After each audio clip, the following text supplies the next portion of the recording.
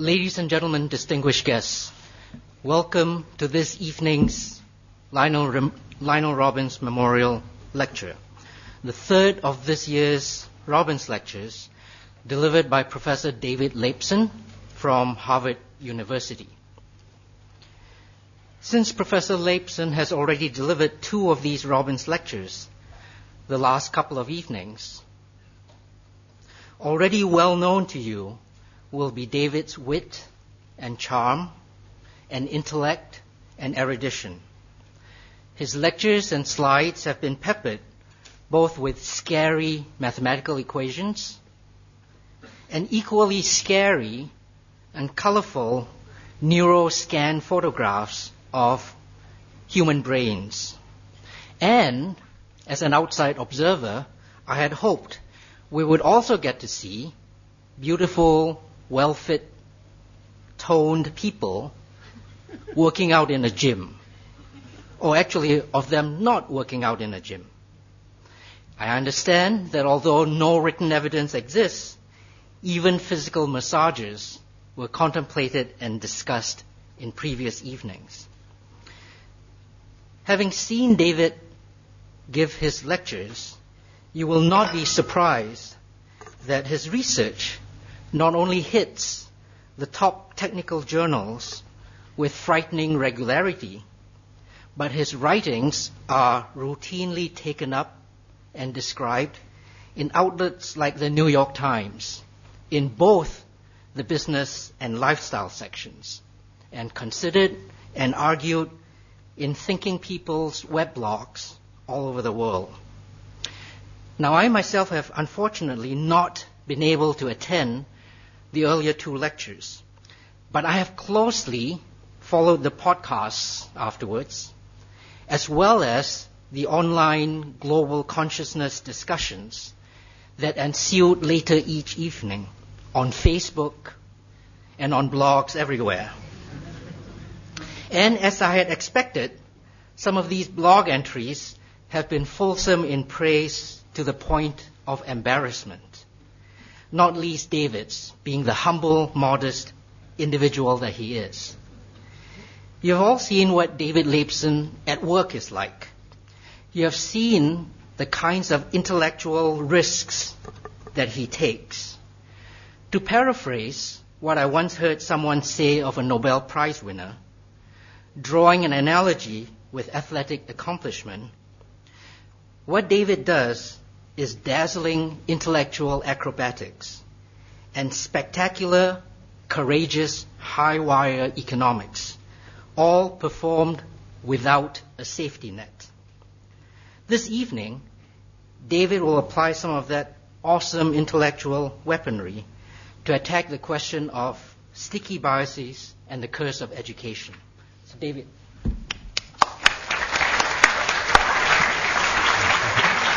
Thank you, John. I will disappoint you after that introduction. So, I don't know how many of you have been here for the previous two lectures, but I'm going to pick up on some of the themes that we've talked about already. So far, I've been telling you about decision makers who make mistakes or who have certain quirks in their decision-making processes.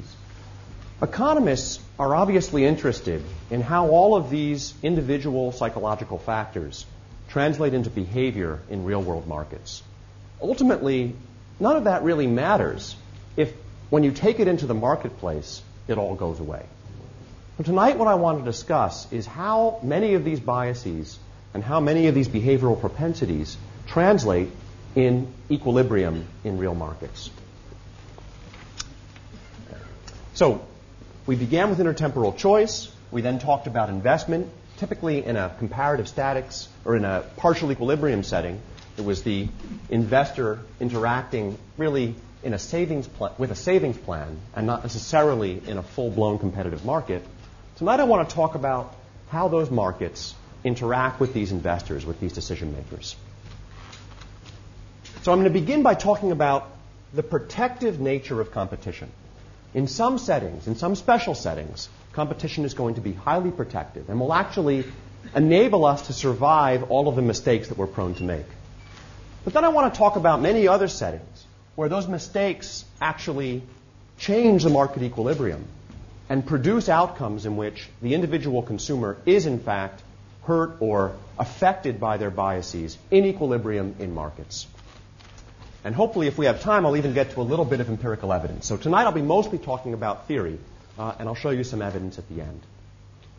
So let me begin with kind of the good case. Imagine that you have a very bizarre theory of the world. For whatever bizarre reason, you believe that eating an apple will save your life. So you're willing to pay, let's say, $10 million to have an apple. The good news is that that bizarre belief is not actually going to jeopardize your life.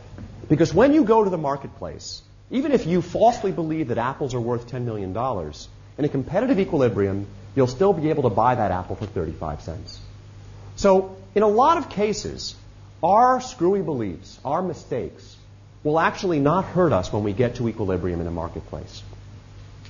But now let's talk about all the other cases or some of the other cases, in which our errors actually do translate into harms in equilibrium in the market.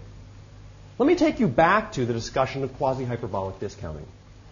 And I want to remind those of you who weren't here for the first two lectures how this basic framework works. So bear with me for the next minute while I review. Let's think about a consumer who has these preferences. So I've got a total utility function, and I'm going to represent this simple three-period problem to make our life easy in the analysis as a utility that can be decomposed into current utils in period 2 and utils in period 3.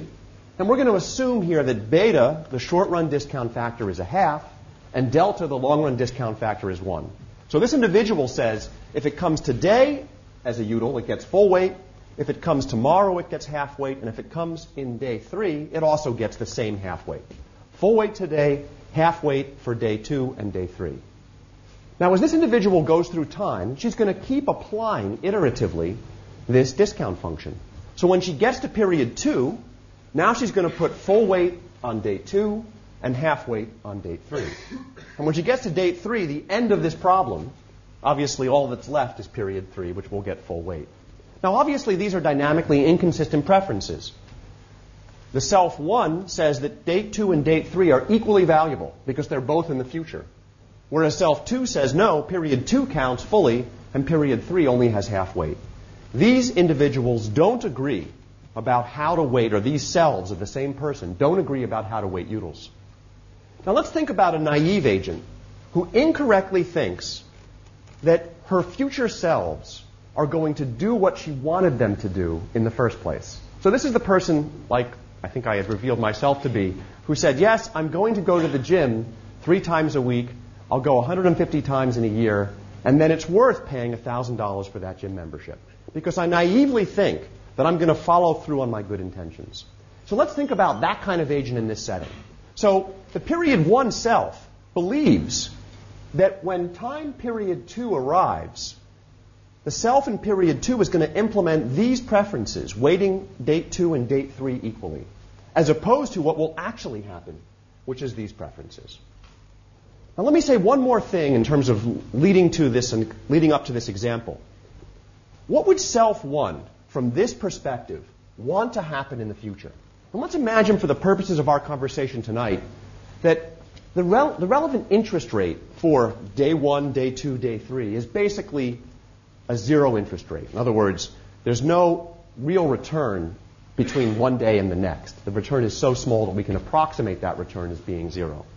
So what would self 1 want to happen in this world?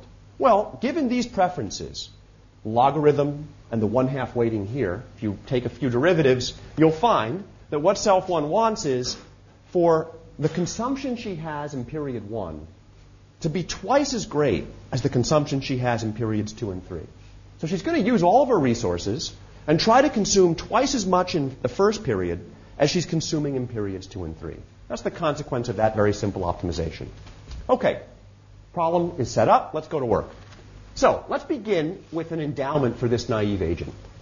She has an endowment when she begins life with, let's say, a set of income streams over these next 3 periods. So in period 1, she'll have income of 3. In period 2, she'll have income of 2. And in period 3, she'll have income of 1. I'm just setting those up. You could imagine a different stream. This particular stream will enable us to solve things in a relatively elegant manner.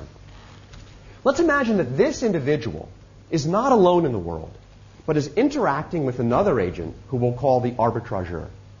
The arbitrageur is an LSE graduate who knows a lot about finance, who knows a lot about the world, and is in the business of taking money out of the pockets of unsuspecting citizens. So what is the arbitrageur going to do when the arbitrageur interacts with this naive consumer? Well, the arbitrageur, let's say, makes the following offer to that consumer.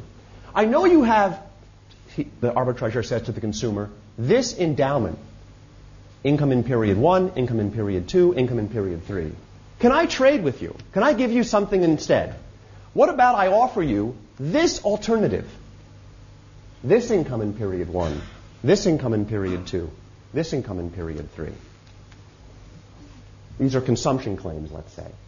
So how does the consumer think about that? Well, the consumer might say, look, that's a pretty good deal as far as I'm concerned. Because when I think about what my old stream of consumption was worth, and I value it this way, I take log 3 plus 1/2 of log 2 plus log 1, I realize this new set of consumption is actually just as good. And we could sweeten it just a little bit to make it even better. So this consumer says, yeah, I'm very happy to trade with you, Mr. Arbitrageur, and take this sequence in exchange for the sequence that I started with. And that sequence, you can write it out using more elegant notation, but it ends up being these real numbers. And I can evaluate it as log of the first term, 2.91, plus 1/2 log of the second term, plus 1/2 log of the third term. So our naive consumer is willing to make this first trade. Now she goes through her life, and now that she's done this trade, she consumes what is available to her in that first period. She withdraws, say, from her bank account the money that's available for consumption in period 1. That would be 2.91, which is 2, the square root of 3 over the square root of 2. She consumes that in period 1, and she moves on to period 2 in her life. So now we get to period 2, and she's once again approached by the arbitrageur. And the arbitrageur says, I know that you currently have this remaining endowment for period 2 and period 3, but I'd like to trade with you one more time. And what I'm going to offer you is 1.84 for period 2 and 0.92 for period 3. And the consumer says, yeah, that sounds like a good idea. Why? Because when she evaluates those two options using her 1/2 discount factor from the perspective of period 2, she says the log of the first term plus 1/2 times the log of the second term, I'm just reading off these two terms here, but using the more elegant mathematical notation, is just as good as what I had a moment ago before you made me this second offer. So she says, yes, let's execute that trade. And she ends up, at the end of the day, consuming 2.91 in period 1, consuming 1.84 in period 2, and consuming 0.92 in period 3. And for those of you who remember where we started from, that's a puzzle. It's a puzzle because this consumer began with a claim of 3 in period 1, a claim of 2 in period 2, and a claim of 1 in period 3. And through this sequence of trades that she deemed one at a time to be desirable, she managed to trade this sequence for this sequence. And this sequence is everywhere worse. She managed to basically take what she had and trade it for something that was worse in every single period, even though along the way, each trade felt like it was in her best interest. Now, we know what this is called if we're an economist. This is called a Dutch book. Basically, this naive consumer who began with this and ended with this got ripped off. This naive consumer took her wealth and passed some of it for free onto another party. We don't think that people should do this in the real world, and yet this model tells us that this consumer actually did do this. So here's an example of a consumer entering a marketplace and really getting hurt in that marketplace. But there's some very special assumptions that went into this analysis. What we basically were studying here was an interaction between a naive consumer with these quasi-hyperbolic preferences and an arbitrageur who had a monopoly relationship with that consumer. By monopoly relationship, what do I mean? The arbitrageur had no competition as the arbitrageur made offers to this consumer. Every offer was a take-it-or-leave-it opportunity which the consumer could say yes or no to. Now, in the real world, arbitrageurs don't have a personal relationship with each consumer. The arbitrageur is going to have to compete with other arbitrageurs for the consumer's business. So let's now think about whether this example of a kind of really contrary marketplace will survive generalization to a world in which arbitrageurs have to compete. So, what is a competitive equilibrium? Competitive equilibrium is a sequence of prices and actions such that all markets clear and all agents maximize their perceived interests. They might be mistaken. In this behavioral world, in this psychological world, people sometimes make mistakes. So consumers are maximizing their perceived interests given their beliefs. Theorem: competitive markets eliminate Dutch books for time-separable preferences, which are the kinds of preferences that we're studying today. So in a competitive market, what I said a moment ago is not going to apply. In a competitive market, these Dutch books are all going to vanish. So here's another example where markets are actually highly protective. My ability as an arbitrageur to take money out of your pocket is only going to exist when I have a monopoly relationship with the consumer. When two arbitrageurs, Richard and I, are competing for your business, we're going to end up being unable to engage in that sequence of trades that enabled us to extract money from the consumer. So in the monopoly case, you began with an endowment of 3-2-1, and through the sequence of trades, you ended up with an endowment that was dominated, 2.9, 1.8, 0.9. In a competitive market, the sequence of equilibrium trades will look like this. 3-2-1 becomes 3, 1.5, 1.5, becomes 3-2-1 again. That's the equilibrium of this game. So we have some more good news. Maybe markets are really protective. Maybe we don't need to worry about all of this behavioral stuff, all of this psychological stuff. Because when you put people into markets, they don't pay $10 million for apples, and they can't be Dutch booked. Maybe it's all going to be okay thanks to the competitive equilibrium. Well, unfortunately, we have a second observation, which is going to skewer all of that optimism. Competitive markets do not eliminate bad outcomes. And in particular, in competitive markets, it might be the case that when I let an agent trade, that agent, as a consequence of her trades, isn't Dutch booked. That's not going to happen. But as a consequence of her trades, she makes herself worse off in every period of her life. Not because she acquired a dominated portfolio of consumption, but because her discounted utility ended up falling as a consequence of the trades that she makes in a competitive market. Now, you might think intuitively, yeah, sure, that makes a lot of sense. If I take a consumer who's really impatient for reasons that are kind of contrary to her best interest, and I let her take a bunch of trades, she might squander her wealth. And that's really the intuition behind this observation. So let's take a look at how this plays out. Let's think about another consumer, this time with an endowment of 5/2. That's her endowment for period 1, an endowment of 2 for period 2, an endowment of 3/2 for period 3. That's her initial set of claims in the world. So what does she do? She begins with this endowment, and then she has a trade. What does the self-1 agent want to do? Well, the self-1 agent wants to have twice as much consumption in period 1 as she has in periods 2 and 3. So the self-1 consumer says, yeah, let's engage in a trade and pile on consumption in period 1, which I give full weight to in my discount function, and accept half as much consumption in periods 2 and 3. But then what happens in period 2? The second self says, no, I'm not happy with equal consumption in periods 2 and 3. I want to pile up consumption in period 2 and accept less consumption in period 3.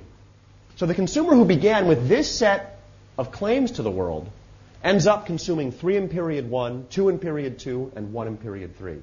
And lo and behold, that set of equilibrium trades, which is not a Dutch book, there isn't a dominance relationship here, nevertheless makes this consumer worse off in every period of her life. Now, why is that? Well, self-1 is not happy because there's so much weighting on period, there's too much consumption in this period relative to this period. There's far too much consumption here relative to this very little amount that's left for period 3. So self 1 isn't happy about that. What about self 2? Well, self 2 began with this endowment, a claim of 2 and a claim of 3 halves, which became a claim of 2 and a claim of 1. So self 2 is clearly unhappy because her future got worse.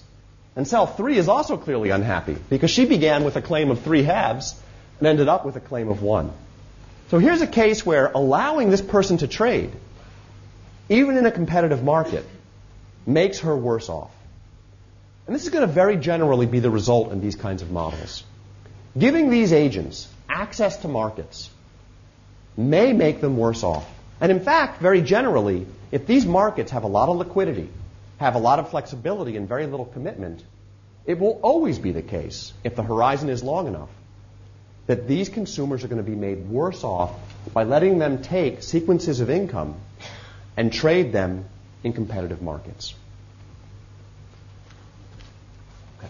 Now, how might a competitive market fix these problems? What are these consumers looking for? They're looking for a little bit of self-restraint, something like a pension, something like a savings plan that prevents them from squandering all of their wealth too early and ending up with very little wealth when they get to the end of their life, or their, let's say, retirement period.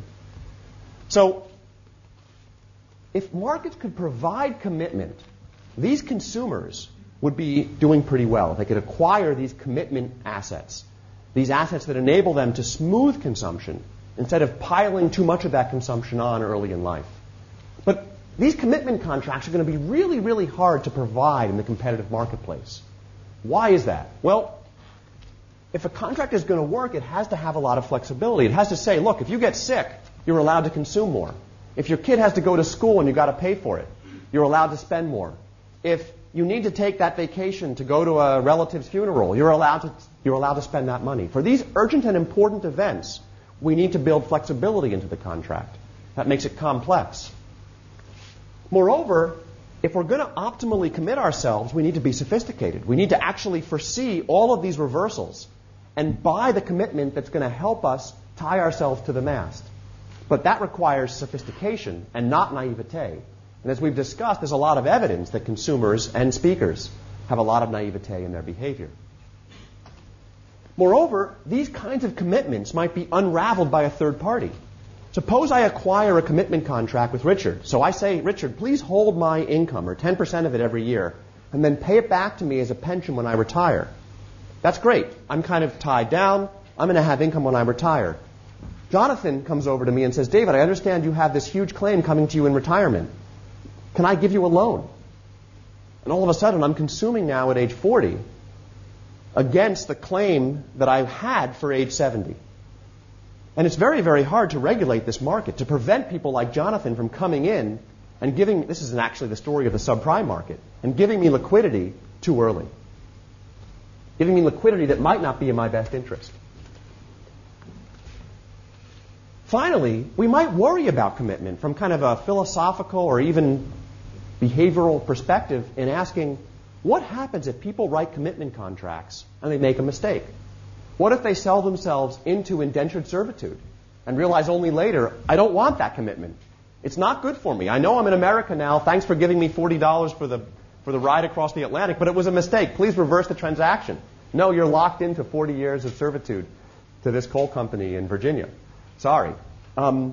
So we don't want to let people write commitment contracts that might actually be contrary to their best interests. We're worried they may make mistakes. They may incorrectly commit themselves, as opposed to committing themselves in ways that are desirable. So in this world, it's true that competition and competitive markets protects people from certain kinds of mistakes. You won't be Dutch booked in a competitive market. I cannot actually reduce your claim in every period if I drop you into a competitive market. But I can give you access to all sorts of loans and intertemporal transfers that make you fundamentally worse off. So worse off that every self agrees this sequence of experiences was bad for me. So that's the quasi-hyperbolic story, a rather negative story relative to the traditional acclaim that we economists give to markets as producers of efficiency and producers of maximal social welfare. I want to move on to a second way that markets can fail. My collaborator Xavier Gebex and I call this the curse of education. What's the idea here? Well, a lot of consumers are confused about all sorts of things in the world. An economist might guess that the marketplace would have an incentive to educate them and get them to do the right thing. Look, if I can convince you that being at firm B is bad for you and I can offer a better product at firm A, I have an incentive to advertise and teach you to be a smarter consumer. It's profitable for me, it's profitable for you. Surely the market provides incentives for producers to educate ignorant consumers and help them make better choices, enabling the educating firm to divvy up the new rents, some of which go to the consumer, some of which go to the firm. The problem with this argument, which is a very intuitive argument, you find it in all sorts of economic journal articles without a proof, is that very often educating consumers actually doesn't make them more profitable. It makes them less profitable. It doesn't produce a rent that the firm can take. It eliminates a rent that firms were taking. And as a consequence, firms do not have an incentive to engage in this kind of education. So here's examples of the kinds of confusions that I believe firms do not have an incentive to eliminate in the marketplace. For example, a firm could say financial markets are efficient. But then the firm would have to say, that means that we provide financial services that aren't of any value. A firm could say that echinacea may not reduce symptoms of the common cold. But how does that help any firm in the marketplace? It only hurts the firms that were selling echinacea. Bottled water is no better than tap water, at least in the U.S. I don't understand why people in Europe drink bottled water. In the U.S., there's no excuse. The water in our cities is spectacular. The water in our cities is perfect. It is delicious. It is good for you. And yet, we're spending billions of dollars on bottled water. But who has an incentive to educate the public into understanding that the billions of dollars they're spending on bottled water are useless? No one's going to make money by educating the consumer in that way. The city of New York does not sell its water to the public in a way that creates a profit motive for educating the public to stop buying bottled water. Bank accounts. A typical bank account holder pays $90 per year in add-on fees. Well, what firm has an incentive to get that message out there and to educate employees, or to educate, rather, bank account customers to stop paying all of those fees? And I'll show you an example of that in a second. I'll work out that model for you. As we heard the other day, what about financing deals? There are terrible financing deals in car dealerships. Again, who has an incentive to say you can get a better deal? All of the car dealerships would love to offer you these bad deals first. By educating you that better deals exist, all that I'm helping you do is get a better deal from the place you were already buying your car from. The better deals are available simply for the asking. Okay, now there are three kinds of profit-lowering education that I've been implicitly touching on in these examples. Commodification effect, which is that when I educate you, I basically turn you into an individual who's more able to appreciate the competitive environment and use competition to remove rents that firms are taking from you. That was the case in the financial markets example and the water example. There's the devaluation effect, which is when I tell you that echinacea has no value, I'm basically reducing your willingness to pay. No firm can profit from that reduction in willingness to pay. Many of these examples have that property. And finally, there's a cost salience effect. If firms are taking dollars out of our pockets, if I tell you about that process, that's going to help you avoid that firm taking dollars out of your pocket, but it's not necessarily going to win you as a customer to my firm. And that's true in the banks and the car financing example. So let's see, and I've done a lot of hand waving at this point, let's see a fully worked out example of this with no Greek letters along the way. I'm going to try to keep this very simple. So this is joint work with Xavier Gebex. We wanted to study goods that have shrouded attributes. And there's a lot of goods in the economy that have this feature that the goods are accompanied with all sorts of hidden fees that are very, very hard to see at the time you begin a relationship with the firm. So consider buying a printer. Almost nobody looks at the thing that is really costly about printers, which is the ink. Just recently, Kodak came out with a product that began to exploit this. But before Kodak had that product, the whole industry was basically saying, buy my printer for $35. Don't look at the ink price, which, believe it or not, if you use the ink as the firm recommends, is about $1,000 over the 4-year life of that printer. $35 printer, $1,000 of ink. but no one's looking at the ink. And this is actually documented in work by Robert Hall.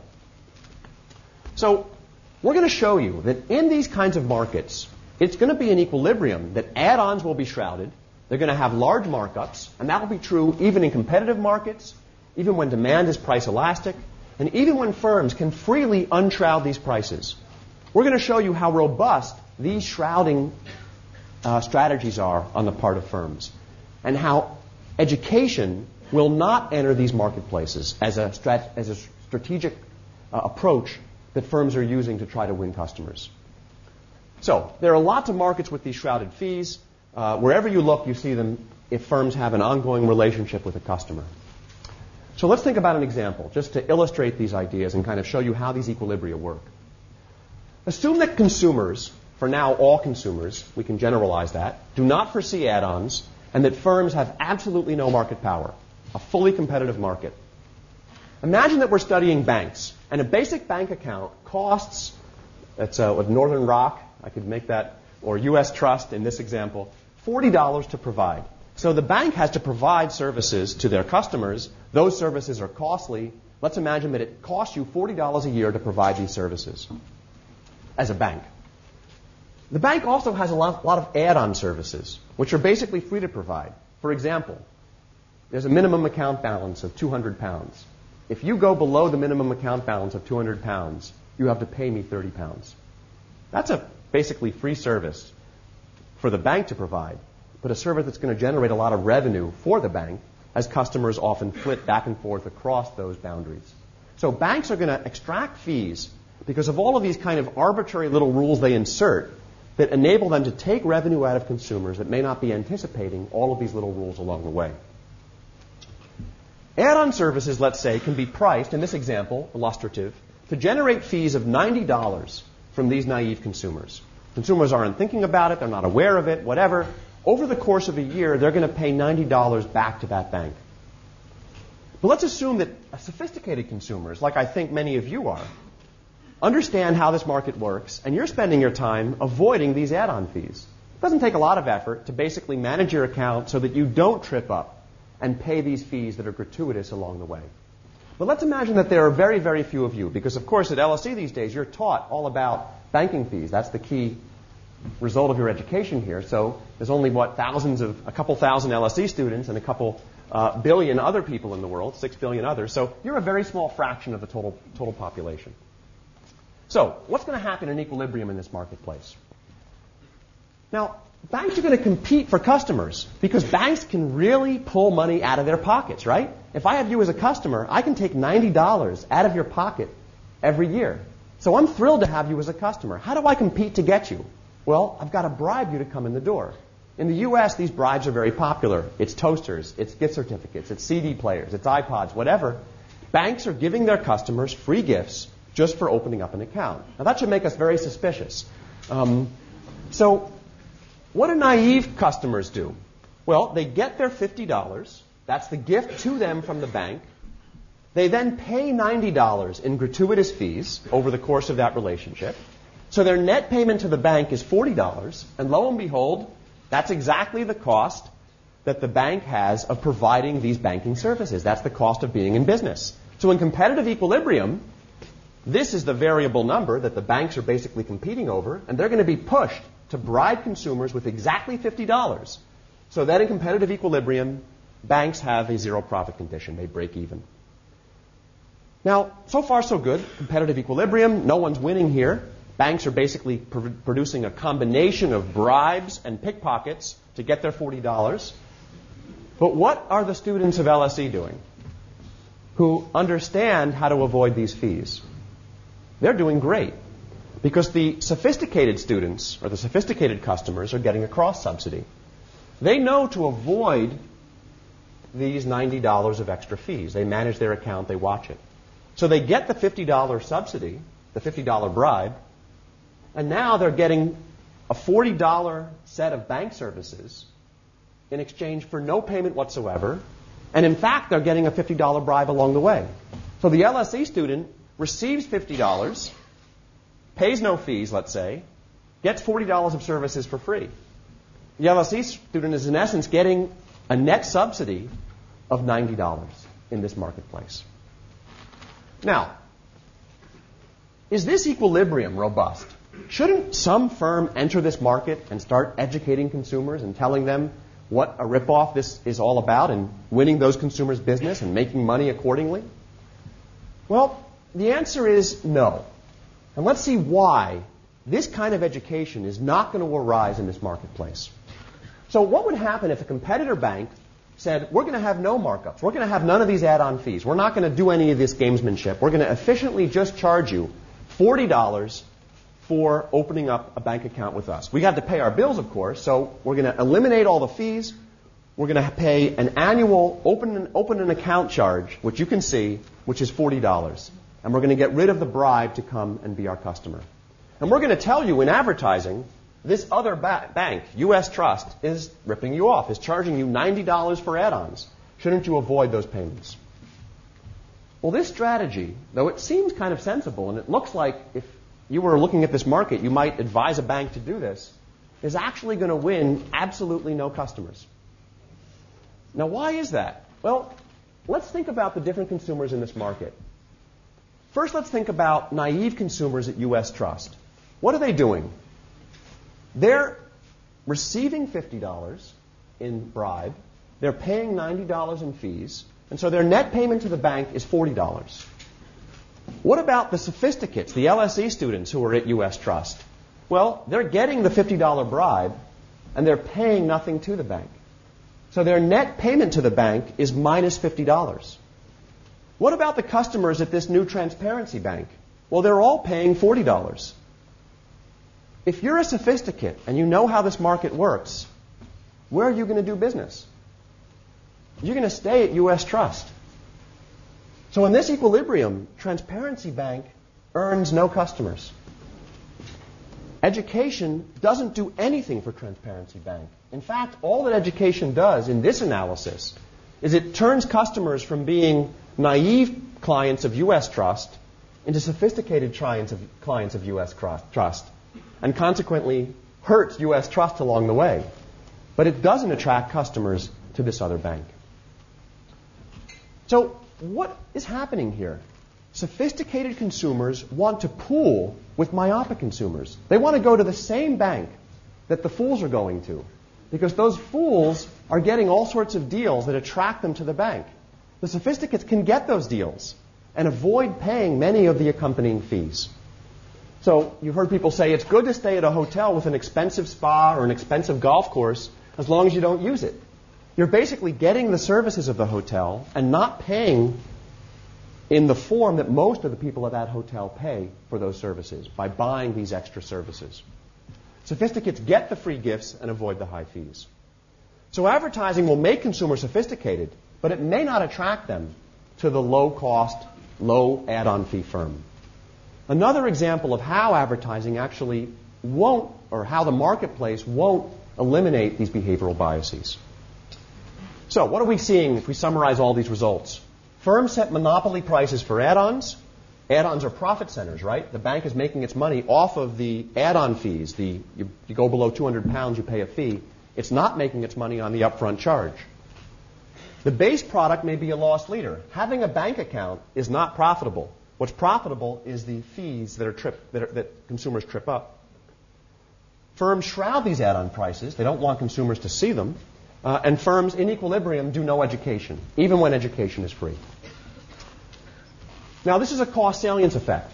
By making cost salient, we turn banking customers into less profitable consumers, or less profitable customers for these banks. So no firm has an incentive to undertake this education, even though it might actually be socially efficient. So the curse of education, educated consumers prefer to buy from firms with high markups to take advantage of these cross-subsidies. Educating consumers will not arise in equilibrium. It doesn't profit the institution doing the education, though it does profit the consumer. Okay, so there's another example of how the market may not actually eliminate these biases, even though we have all sorts of inefficiencies within the equilibrium that we're studying. Now, here's a third example of the kind of robustness of these irrationalities in market equilibrium. This is work, again, with Xavier and Hung-Yi Lee. Let's imagine that we have a standard classical demand model, a la McFadden and others, where consumers observe the true utility value of a good, the true price of the good, but it's noised up. So they don't actually get to see each of these components in isolation. They kind of see a noised up version of the net value of a product. So I don't know, is that TV a good deal or a bad deal? I can't exactly tell you. I only have a vague sense of whether it's good or bad because I observe this net value of these three terms, including this noise term. Let's assume that the noise term, epsilon, has a scaling parameter sigma that represents kind of the scale of the noise, and a distribution, a density, f of e, f of epsilon. Let's give consumers a very simple strategy in this marketplace. Let's assume that consumers simply pick the good that has the highest observed value. So they take their net signal and they simply pick the good that has the highest perceived value. Now there's a famous result due to Perloff and Salop in 1985 that says that the markups that will arise in equilibrium in these economies take this form. Now don't worry about the math here because we're going to quickly get past it. We simply have a result due to Perloff and Salop 1985 that tells us how markups are going to be related to the noise, the scaling parameter, and N here, which is the number of firms competing in this marketplace. And there's an equilibrium existence result due to Kaplan and Nailbuff. What we did in our work is to characterize the asymptotic properties of these markets when you get a lot of competing firms. So this is like the Adam Smith limit case. When there are a lot of competing firms, what do equilibrium markups look like in this world? We can characterize those markups for large N, and we can also characterize the demand function in these economies, which will be logistic. So let's now ask the interesting question, which is, how do markups in these economies respond to competition? And it turns out it's going to depend critically on the distribution that characterizes that noise, that vagueness or that confusion on the part of the consumer. When there's uniform noise or Cournot competition, the markup, the price minus the actual cost, right? This is the price of the good, this is the cost of the good, will be proportional to 1 over n, where n is the number of competing firms in this industry. So that's really good news. If this is the world we live in, a lot of competition will produce really low markups. Price will be close to marginal cost, C.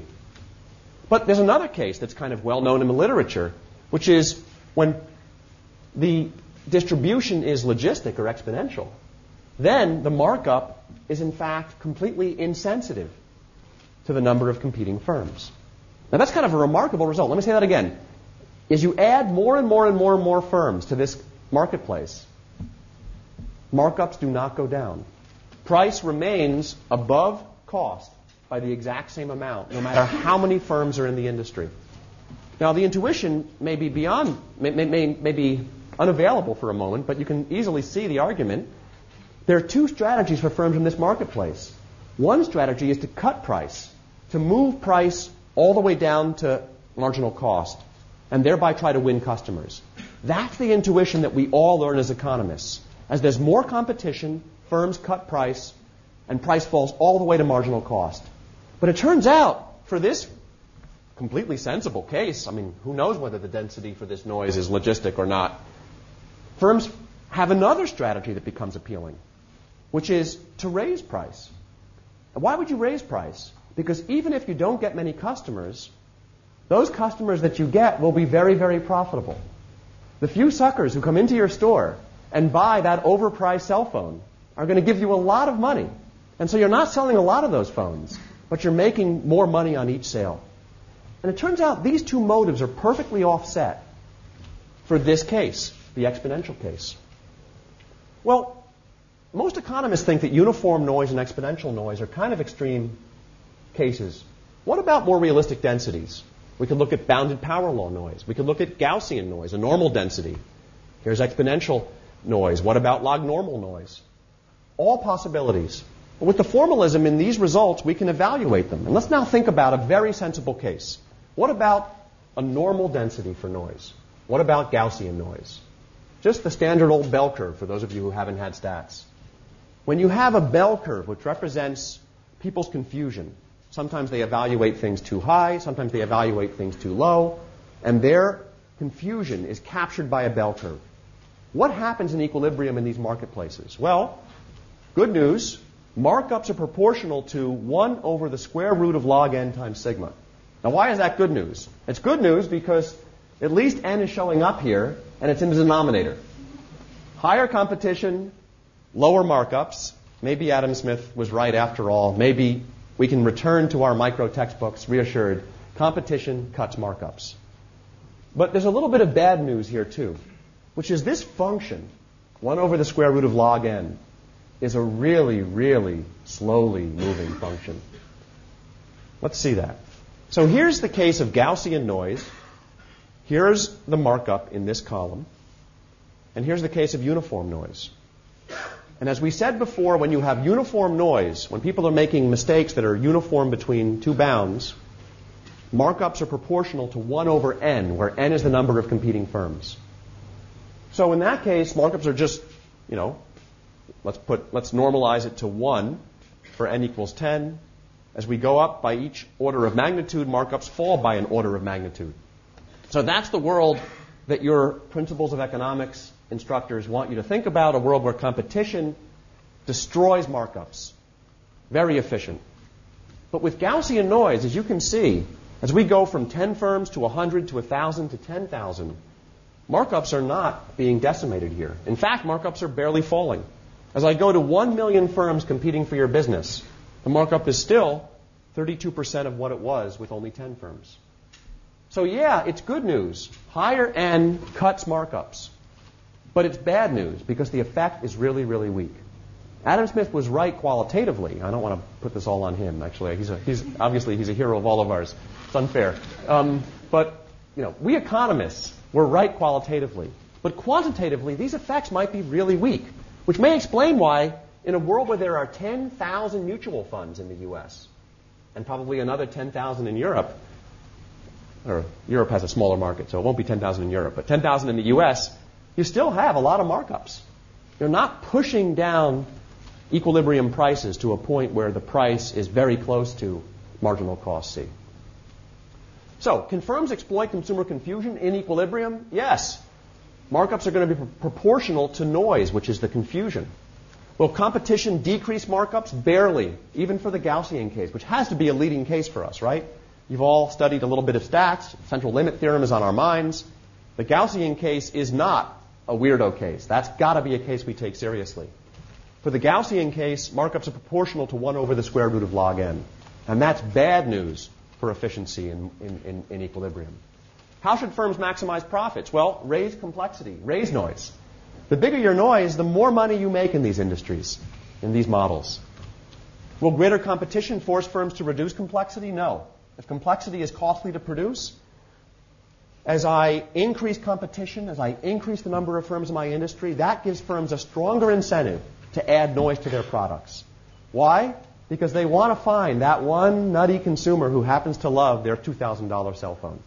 So they end up adding complexity, adding confusion to the marketplace, and going after those consumers who are in the far right tail of evaluation, who have gotten the most noise when thinking about that product.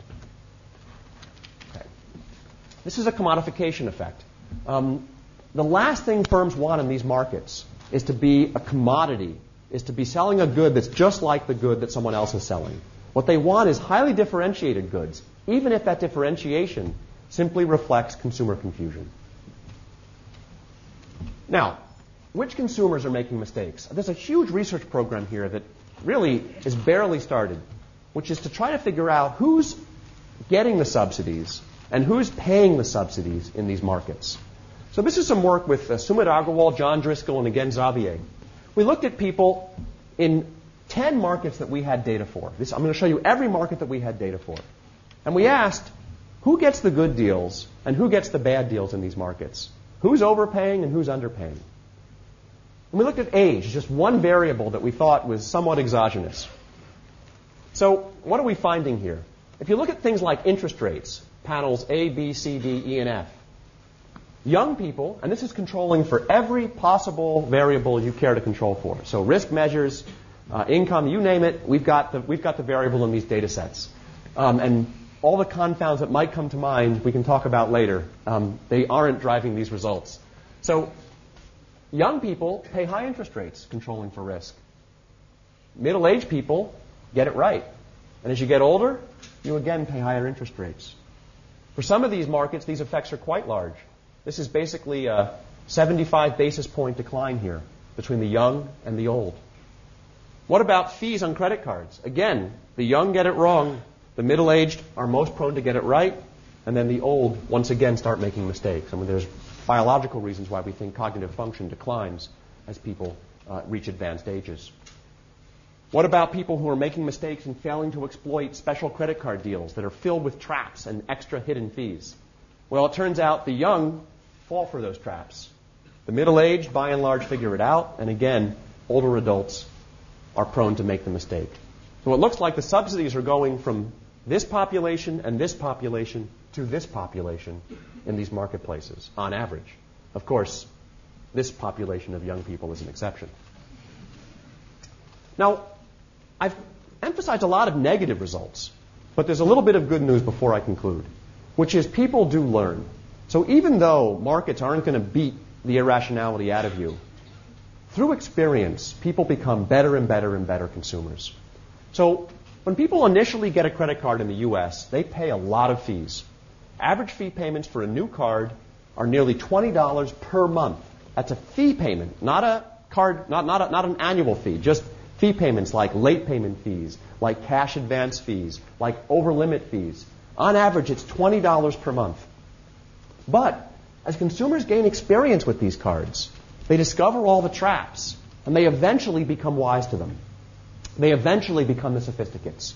So here's the picture for 3 different kinds of fees on credit cards, and here's tenure on the horizontal axis. That must be my favorite control variable. So fee frequency per month. Initially, they're paying a cash advance fee almost 60% of the time on a monthly basis when they get the new card.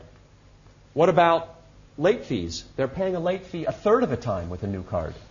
What about over-limit fees? They're paying an over-limit fee 18% of the time with a new card. But as they get experience, and we're controlling here, this is controlling for individual fixed effects. As they get experience, they wise up, and the fees plummet. So the world is full of agents, some of whom are making mistakes, some of whom are getting it right. And as a consequence, in equilibrium, there are many, many cross-subsidies from the people who don't know what they're doing and are paying into these firms to the people who finally have gotten it right.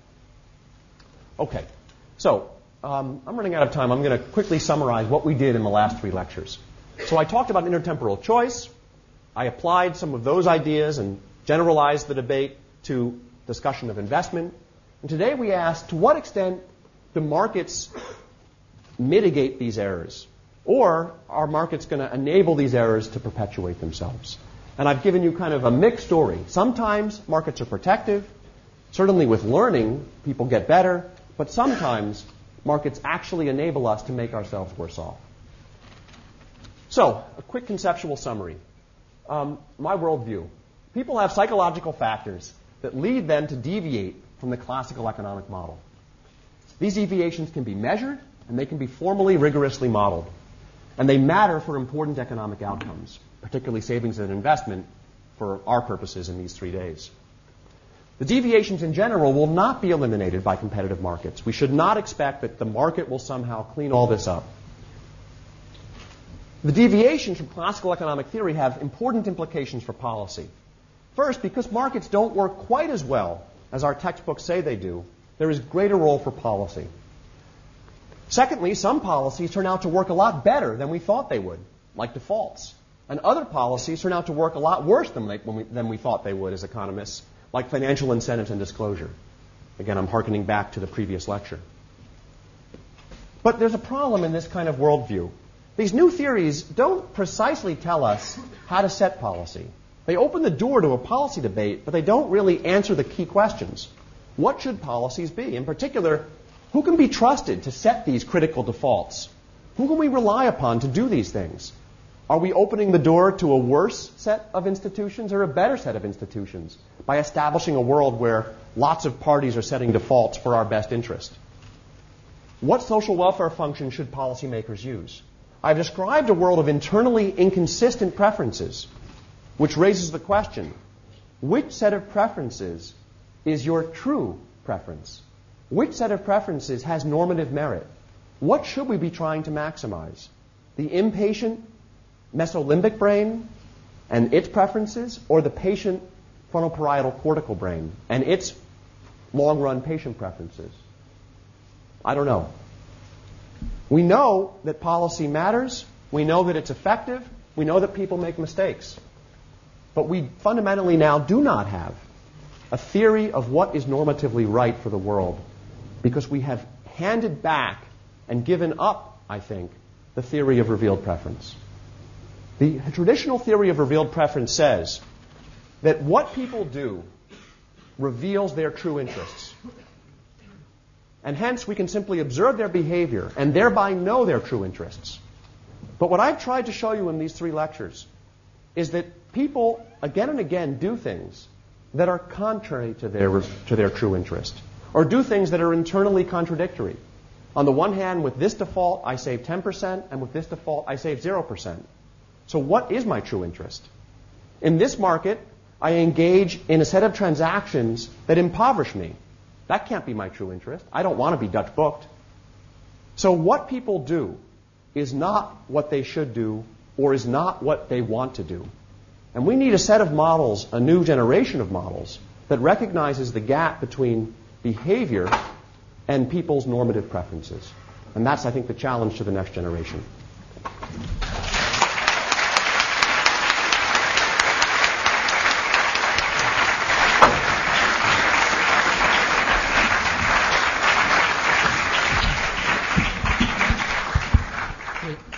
Thank you, David, for that intellectual tour de force.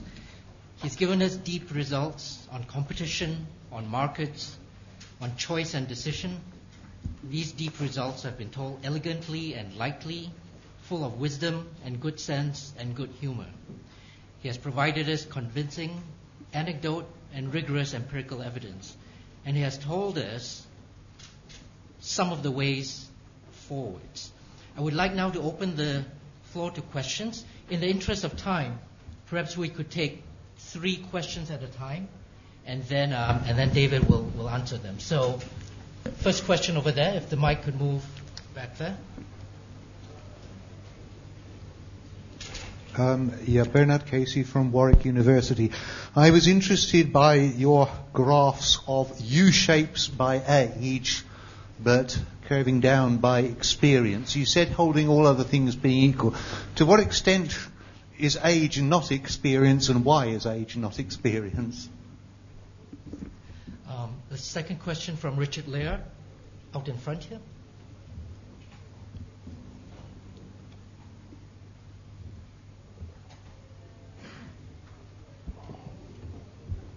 You've shown us the problem when people's ex-ante preferences are moving from period to period.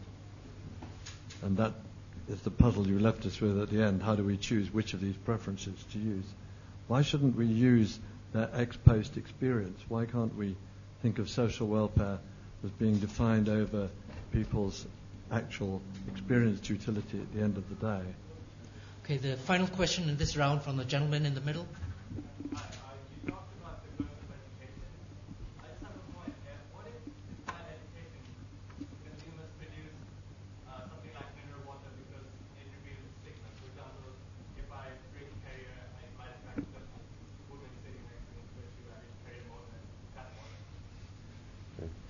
He's surrounded by people up there, by the way. Yes. All right. Okay, so I agree completely with the questioner in the back. The U-shape is largely driven by experience, and it's driven by cognitive decline.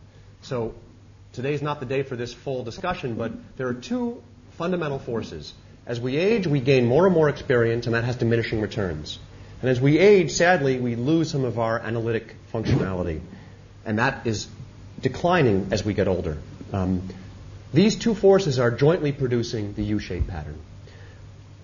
Richard, to your question, I agree completely. Let experienced utility be our guide. But that still leaves open the fundamental issue. What should the discount rate be for experienced utility? Danny says zero discounting. Danny Kahneman says zero discounting.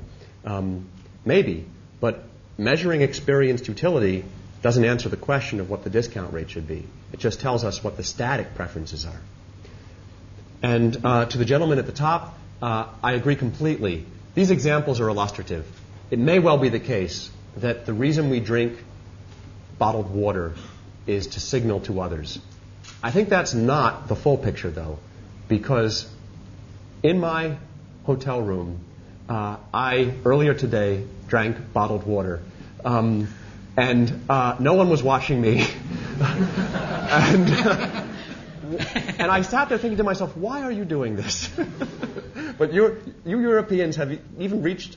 In America, I drink tap water religiously, but somehow I've been infected by your bug. Okay. All right, on the second round, Julian Legrand. It was just a query about your shrouded attributes example. Suppose Transparency Bank is successful in educating, as I think you implied in your model, it would educate all consumers, but no consumers would then switch. But as you pointed out, that as I think you mentioned as sort of sideline, that means that US Trust Bank is going to lose money. In fact, it will go bankrupt. And then there will only be one bank left, which is Transparency Bank. So doesn't it make more sense? Doesn't it actually make some sense for Transparency Bank to follow this slide? Okay. Second question in this round? If not, maybe I can exploit. Okay, you go ahead. Hi. I had a question on welfare effects, because from the lecture on Monday, I got the feeling that the problems we have discussed were mostly attributable to lower education workers. But hearing yesterday that also Harvard undergrads could make mistakes, and today that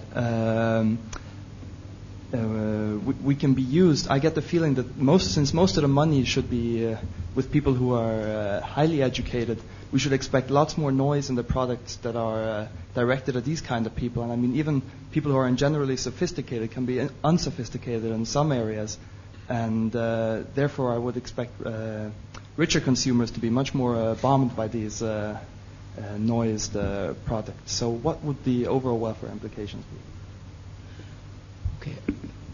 Third question from the pink sweatshirt.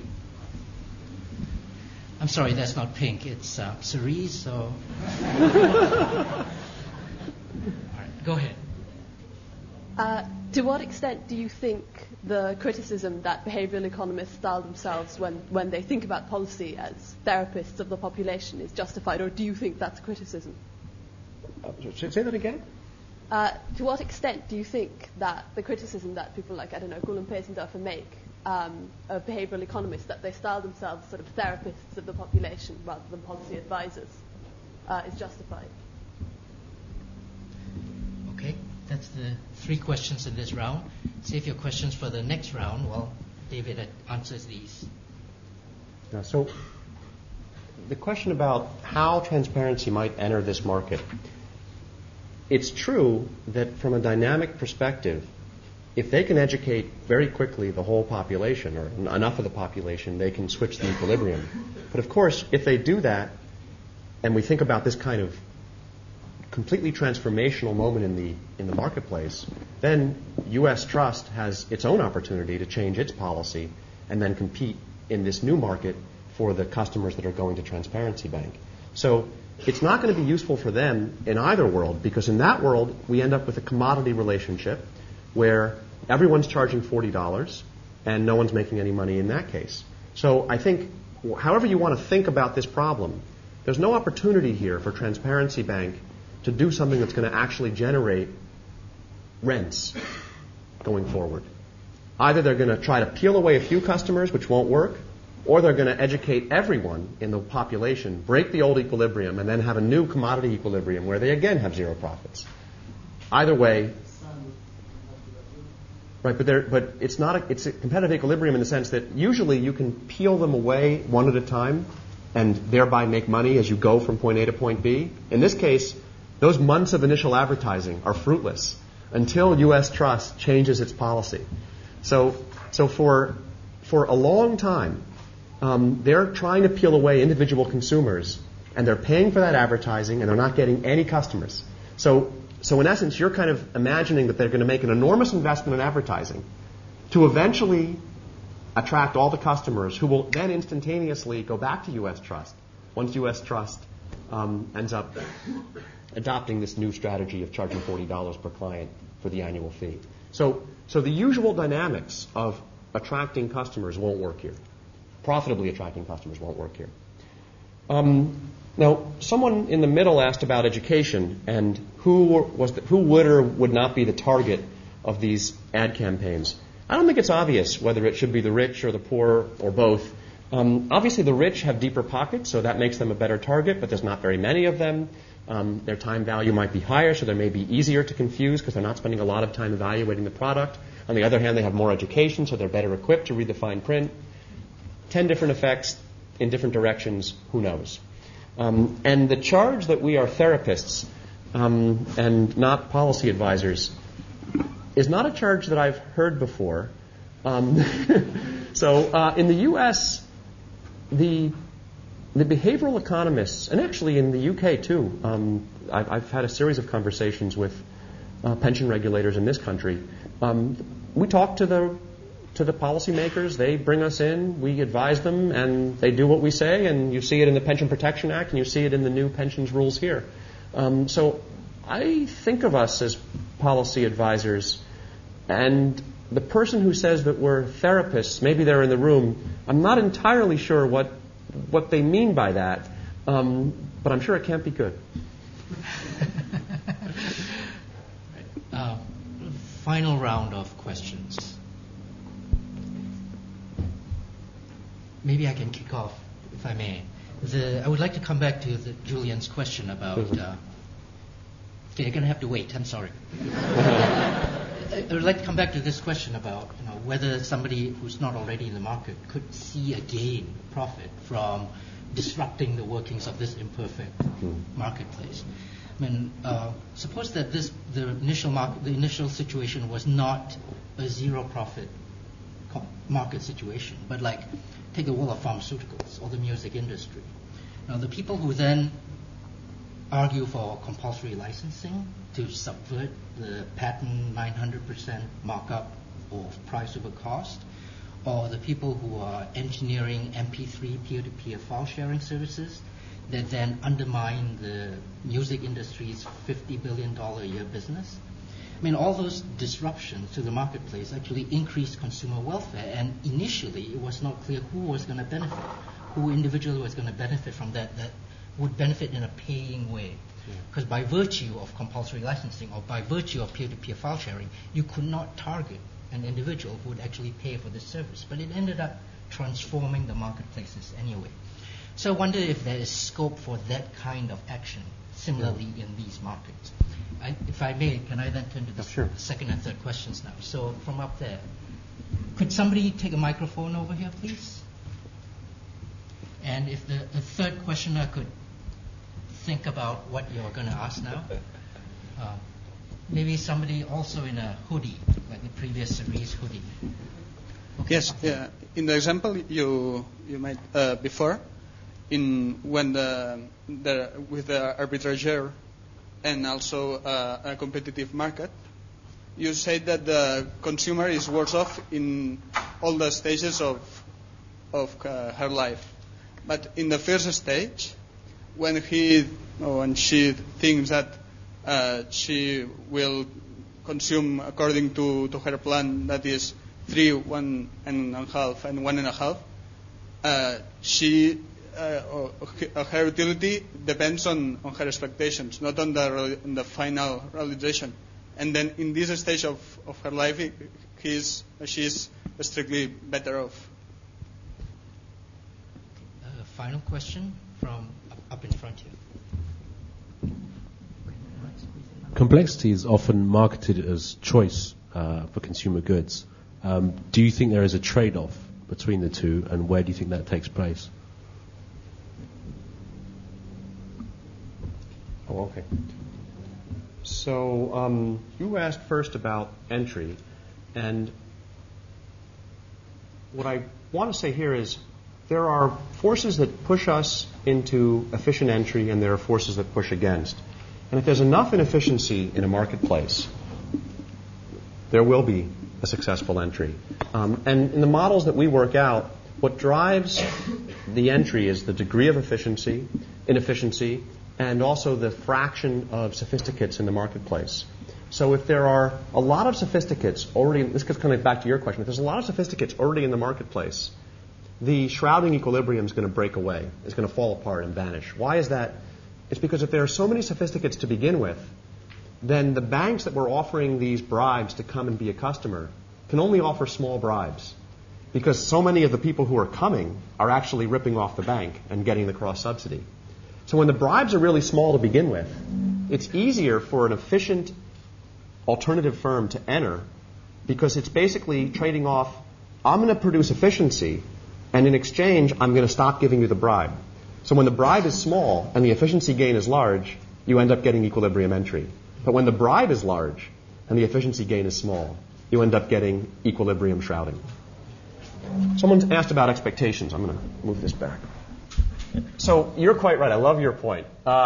In fact, in the example that I showed you, if the agent really is naive, it will turn out to be the case that she will expect to have this wonderful future where all her future selves diet and quit smoking and consume appropriately and pay back the credit card debt and retire on a big pension and do everything as they should.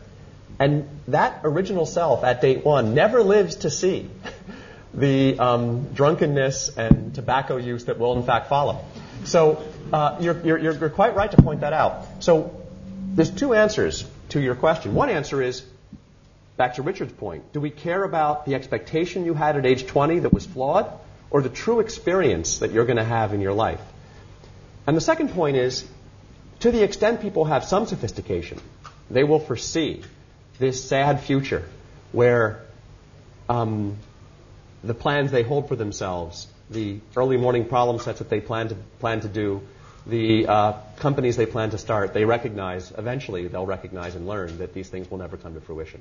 So even if you take expectations at their face value, in these equilibria, people will eventually come to realize that the future is not as rosy as they would like it to be. And finally, the questioner here asked about diversity, and I very much agree.